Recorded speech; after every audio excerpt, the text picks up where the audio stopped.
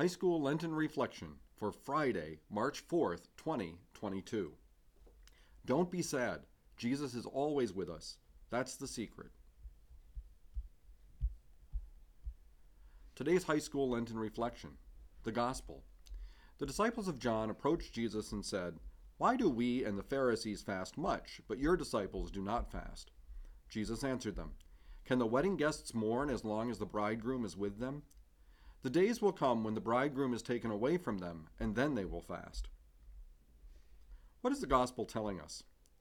Fasting is a sign of mourning and would be inappropriate at this time of joy when Jesus is proclaiming the kingdom, as it would be at a marriage feast. Yet the saying looks forward to the time when Jesus will no longer be with the disciples visibly, the time of Matthew's church. Then they will fast. Take a moment and think about what you can do for yourself and others. You will run across people in your life that may not be doing the good work that you are trying to do. Their time will come. They will realize that something will cause them to fast. Simply sacrificing something small can have a bigger impact for others in need. For example, if you decide you get coffee too much and you are going to give that up for Lent, you are saving money for yourself. With that money you planned on spending anyway, why don't you take that money and save it as a donation for a charity?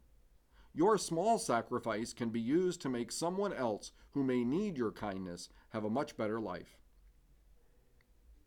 Bryce Ernst, Class of 2022.